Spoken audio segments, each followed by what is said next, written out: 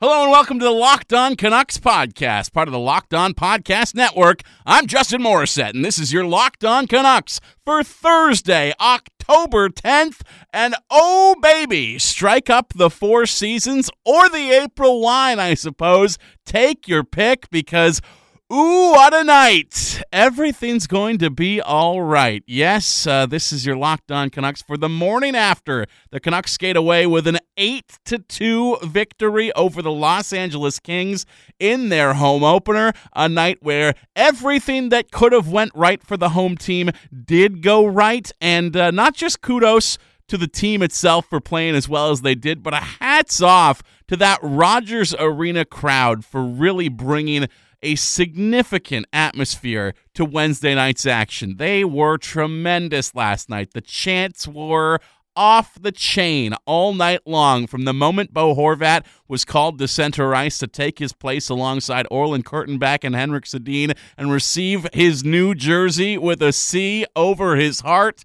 That place was chanting, Horvat, Horvat, Horvat. They were chanting for Markstrom, in fact, after a fantastic series of saves on the penalty kill in the first period as well. They were dialed in and bringing an energy that has not been felt inside Rogers Arena since, I guess, the Sedin retirement game, the final home game of Henrik and Daniel Sedin, and what a magical night that was. But it had a playoff atmosphere, and I know we have had a great deal of mileage. We've gotten all kinds of mileage out of those Francesco Aquilini tweets from last year's home opener about, ooh, so tight, it feels like a playoff game. But last night, okay, the actual action on the ice did not feel like a playoff game, but the crowd itself certainly did, with the chants all night long, chanting, "We want 10," after the team scored their 8th goal late in the third period, chanting, "Na, na, na, na, na, na, na, na, hey, hey, hey, goodbye," to the LA Kings to just sing them on out of town. What a crowd, what a night. They really, they lived up to the power of the moment as much as anyone else. And if you were in that crowd last night, then hats off to you. You acquitted yourself well, and you made the Vancouver fan base at large very proud of your activities and festivities on this particular evening. Not just the crowd that deserves kudos, however. Kudos to the Canucks as well. I know I gave them a little bit of hell last week, perhaps, in dragging this on forever, this year and a half process of finding a new captain, when I think we all knew from the very moment that Henrik and Daniel Sedin announced their retirement that it was always going to be this guy. It was always going to be Bo Horvat, announced as the brand new captain of the Vancouver Canucks.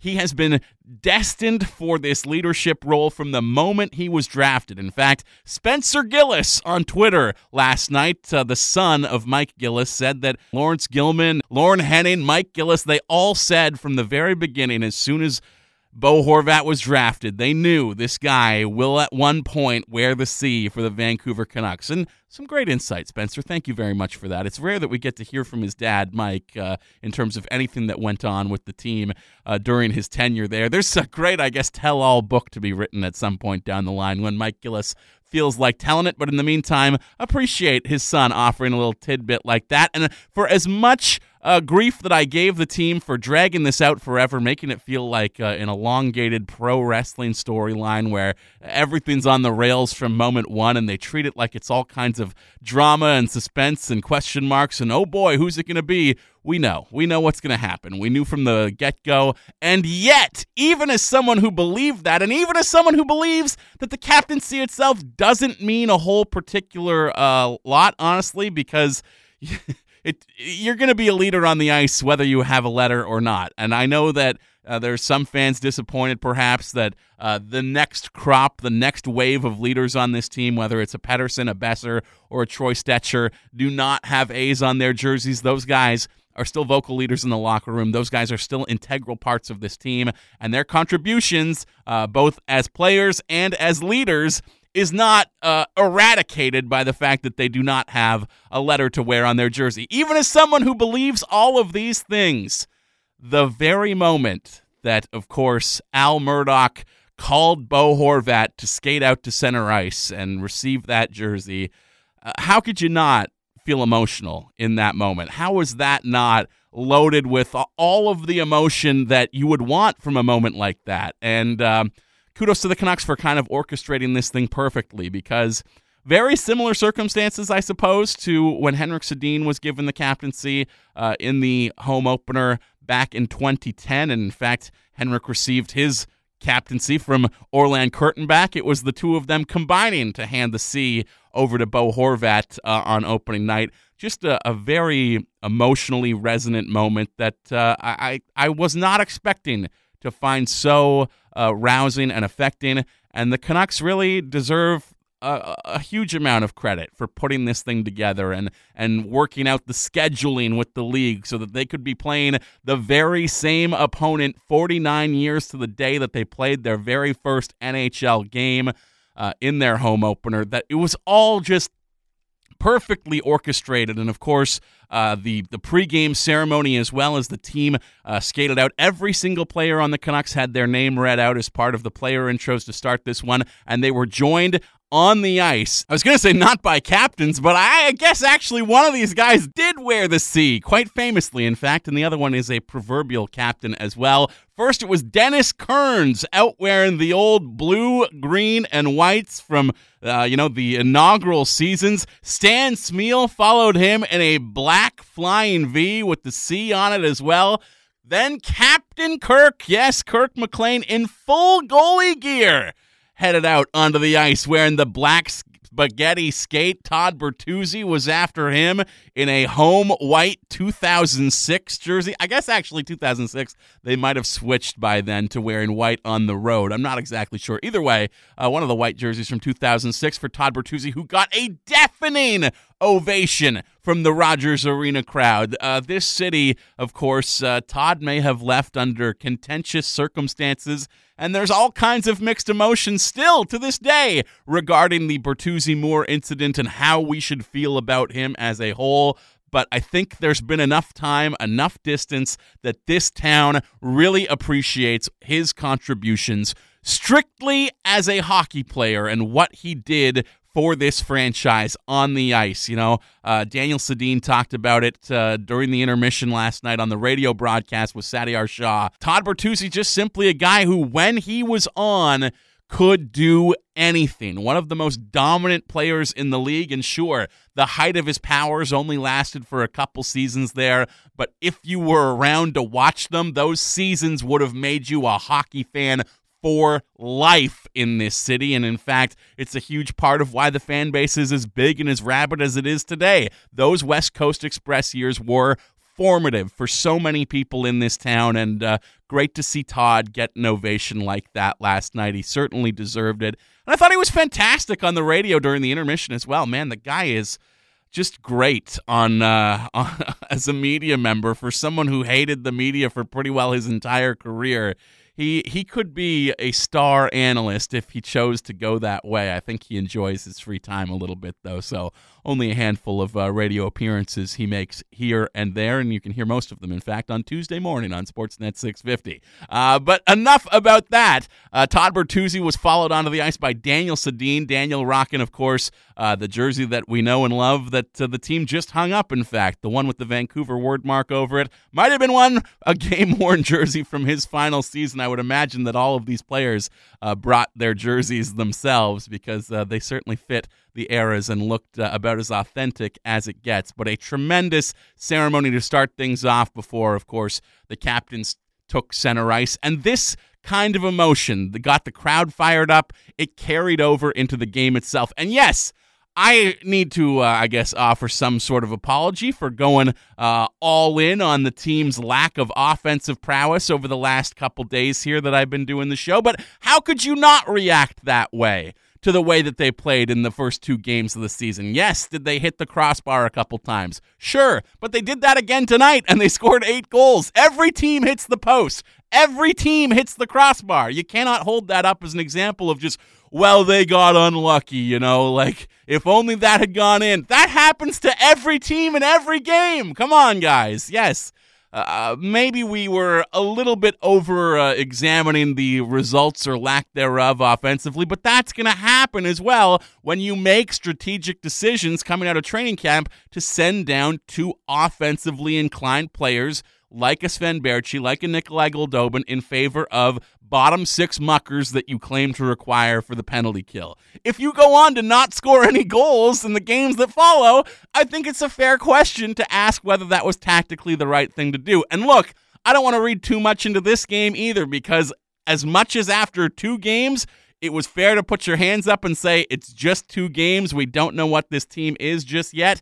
Even after a night where they explode offensively, it's just 3 games. We don't know what this team is yet.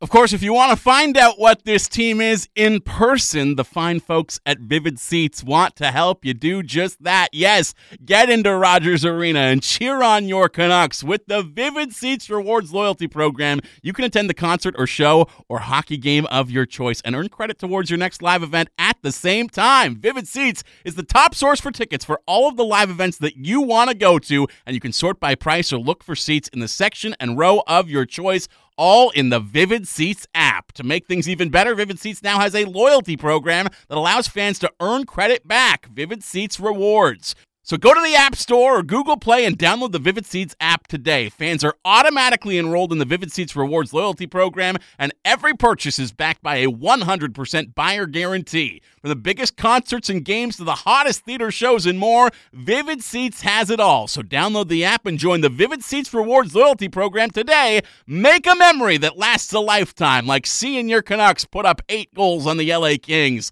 And let the Vivid Seats app help you get to your favorite live event.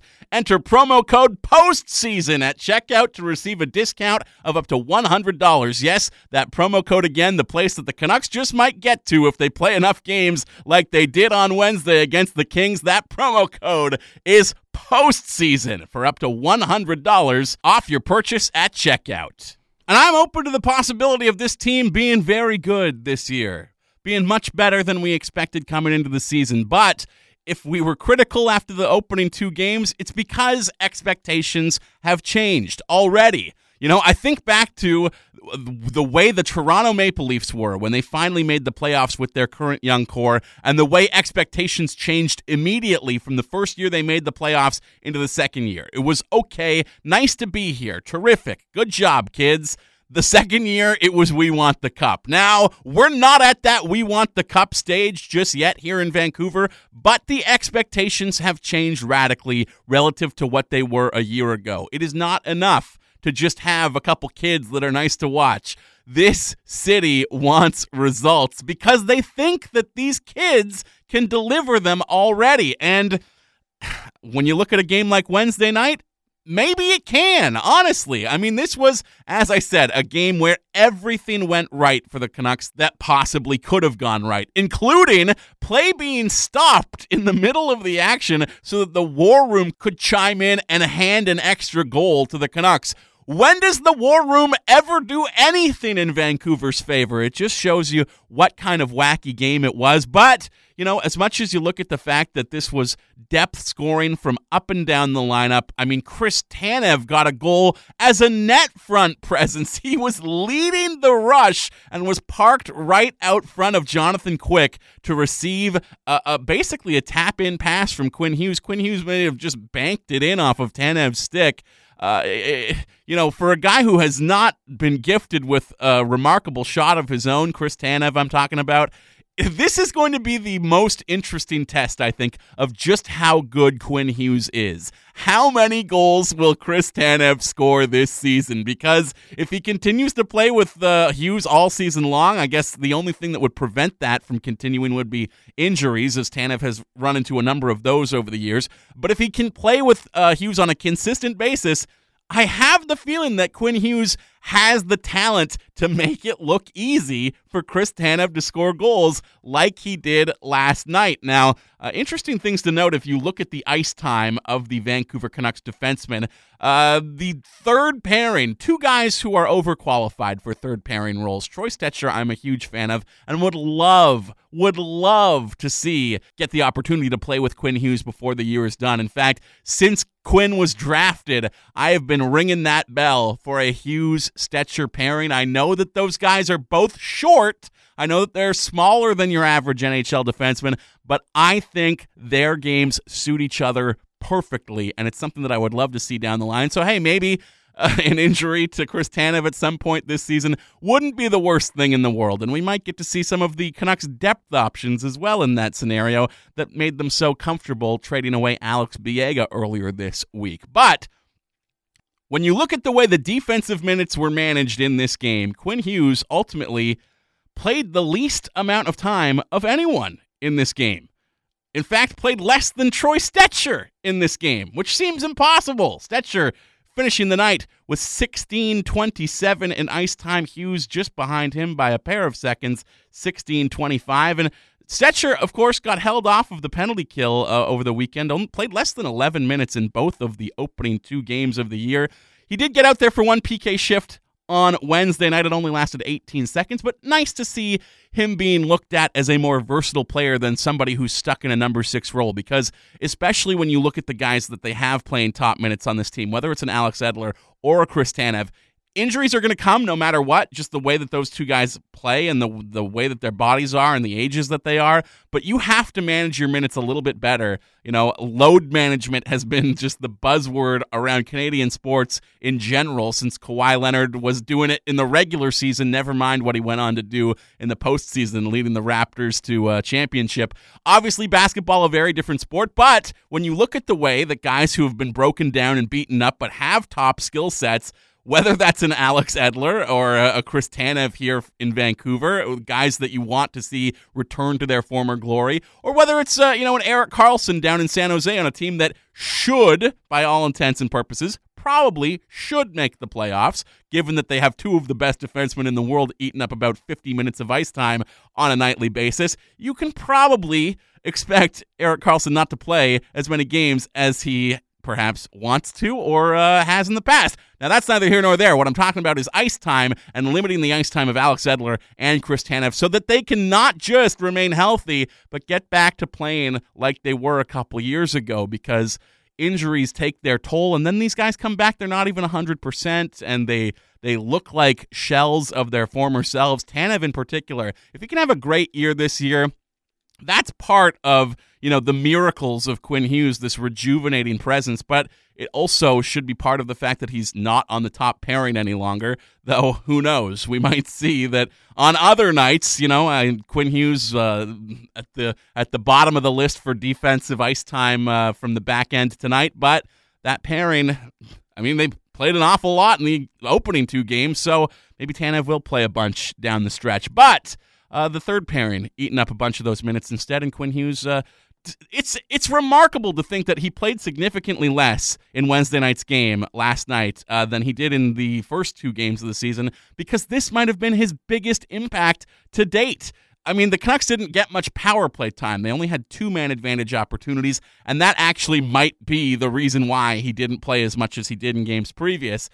Only $1.58. So basically the full 2 minutes for Quinn Hughes on the power play. He was out there on the first unit in the tail end of the second period because the Canucks were just coming off of a penalty kill. Had to get Hughes out there to lead the charge as Alex Edler was tired at the time. And this was a huge, I won't say point of contention, but a highlight moment from Travis Green's post-game presser, which might have been Travis's longest press conference in the history of him being a coach of this team. That post-game presser ran for nearly 15 minutes, and the highlight was Thomas Drance of The Athletic asking the coach what he liked and if he liked the way the power play looked with Quinn Hughes out there on PP number 1. Travis Green said he wasn't a fan because they didn't score, and then the whole room burst out into laughter, and Green followed it up with, "You guys are a bunch of beauties," which You're feeling good. Everybody's loose when the coach is having a good time joking up there on the podium. That's what made, Alain Vigneault so endearing to so many fans and media members over the course of his tenure here. He wasn't afraid to crack jokes when the time called for it. And if we can see a little bit more out of that from Travis Green, because I would imagine Travis has that side of his personality, but things have been a little dismal for his club since he took over the coaching duties of the Canucks and maybe hasn't gotten the opportunity to flex his personality as much as he might like. Now, there was another big takeaway from Travis's post-game press conference as well, and that was when he made a spirited defense of Brandon Sutter and Sutter's role on this team. And hey, tip of the cap to Sutter as well. As much as I roasted him on Tuesday's show, he showed up Wednesday night and delivered 2 goals from the third line, though I guess he was kind of stuck out on changes a couple times because he was out there playing wing with Pettersson more than a few times. Of course, Miller out there as well. And look, I'm open to being wrong. I want to be challenged on my biases. As I mentioned earlier, I'm open to the idea of this team being better than I think. I'm also open to the idea of Brandon Sutter being better than I think as well, and maybe it's the fact that this team finally has enough depth that he can be cast into a fitting role for him, something that he is suited for, because that's not been the case over the last little while. And of course, Jim Benning didn't do him any favors by comparing him to Patrice Bergeron and Jonathan Toews from the moment he was brought in. He didn't fit the role that he was cast in on those teams, and it might have been because the guys in front of him weren't there to put him into the role he's ideally suited for. I want Brandon Sutter to be good. I don't want to come on this show and roast him night in and night out. I don't want to, hate any of the players on this team, but you have to look at the way that the results have gone over the last several years. Did people hate Erik Goodbranson because he was a whipping boy in Vancouver? No. They hated him because he sucked. He was awful. He was one of the worst defensemen in the entire league, and Pittsburgh is finding that out for themselves right now as well. Look, it's not because guys hold vendettas against certain players. It's that certain players come in, make certain salaries, take up certain spaces on the roster, and don't fulfill their end of the bargain. If Brandon Sutter can put together a kind of season this year that justifies the fact that he has a letter on his sweater and someone like Elias Pettersson or Brock Besser does not, then I am very open to the idea that, yes, he's good and he deserves to be here. I want this team to be good. And hey, as much as I made the case for Sven Baertschi last week, saying that any criticism that you have of Sven Baertschi is also true of Sutter, I also have to absorb that lesson and say that any criticism that I have of Sutter is probably true of Baertschi, and I love one guy and detest the other. There's room for both on this team, and I will be very happy if they are both on this team. I just want Sven to come back, but I don't want to bang that drum too many times. I must concede, yes, Travis, I am one of those guys. I am one of those people in the media who has been actively trying to drive Brandon Sutter out of town. It's not because we dislike him, though. It's just because of the results that he's put up and the cap space that he takes up as well, especially on a team that finds itself in a cap crunch at this stage in its development cycle. You got to free up money somewhere, and if Brandon Sutter has not lived up to his paycheck, which he certainly hasn't over the last 3 years, then, maybe that criticism was fair, but at the same time, you have to adapt your opinion with new information and new results, and he was pretty good this evening in the exact role that I roasted him for on Tuesday, being a depth option that rotates up and down the lineup. I mentioned, however, that he was out there with JT Miller and Elias Pettersson at one point. Got to talk about that new look top line, because I did mention the fact that things did get shaken up in Tuesday's practice, and the Canucks did roll in with brand new lines on Wednesday night. It was JT Miller playing up on the top line with Elias Pettersson and Brock Besser, and that line was fabulous. Absolutely wonderful.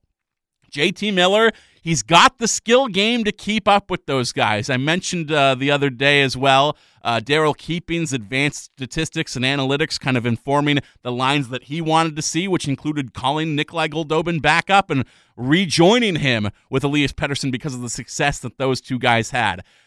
The case to put Goldobin on Pettersson's wing is also a case to put JT Miller on Pettersson's wing as well, because you just want to see Petey play with gifted playmakers who can mentally keep up with him. In fact, that's the same argument for putting Quinn Hughes on the first unit power play. You want your thinkers. You want the guys who think the game at the same rate, have the same flair and creativity to play together, because ultimately that's going to be for the good of the team. And the early results on that line together, well, it was JT Miller's best game of his career in terms of point production. 1 goal and 3 assists. His goal was a bit of a fluke as well. Just went in off the skates of Kovalchuk as Miller tried to really wire a hard pass onto the stick of Pettersson that Pettersson would have ripped like an insane one-timer off of. Instead, no, that hard pass just banks right in off the skates of Ilya Kovalchuk like a pool shot. And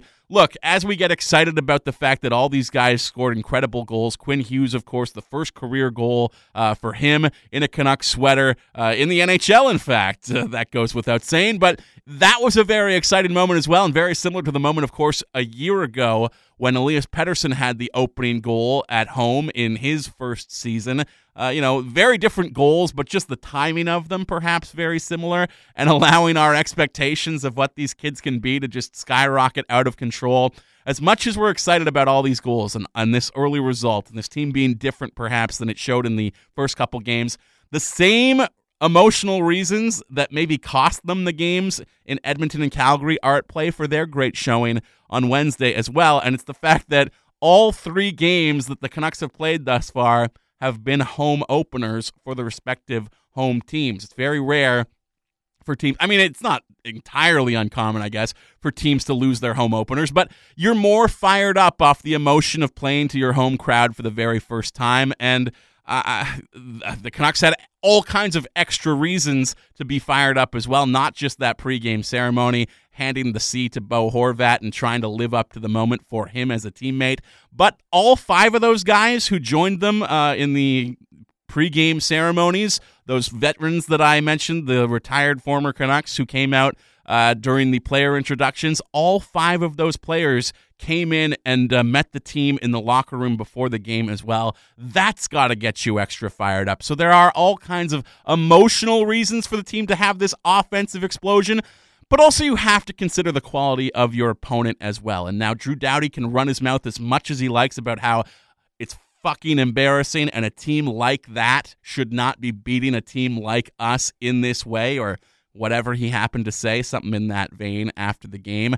Sorry, Drew, it's not 2014 anymore. The LA Kings are not very good. We knew that coming into the year because we knew that as what they were last year. They were just objectively terrible last year, and they did nothing in the offseason to improve. So as much as we're excited, as much as there are all kinds of emotion and we want to change our opinions and plan the parade, that's not a good team across the way. And Jonathan Quick, my goodness, horrendous between the pipes. There's a reason why he never got pulled by Todd McLellan, and that reason is that McLellan wants this guy to find some sort of rhythm between the pipes for the LA Kings. He didn't have any at all. He looks like a shell of the goalie that took this team to 2 Stanley Cups earlier in the decade. And look, that happens to everyone. Age comes for us all. I had to take a day off of podcasting last week because my back hurt. I'm not one to talk.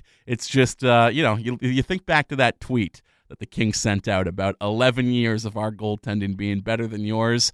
It might have been nice for the first 3, 4, 5 of those years. It's not going to be good for the back half of that contract, and we're already seeing that right now.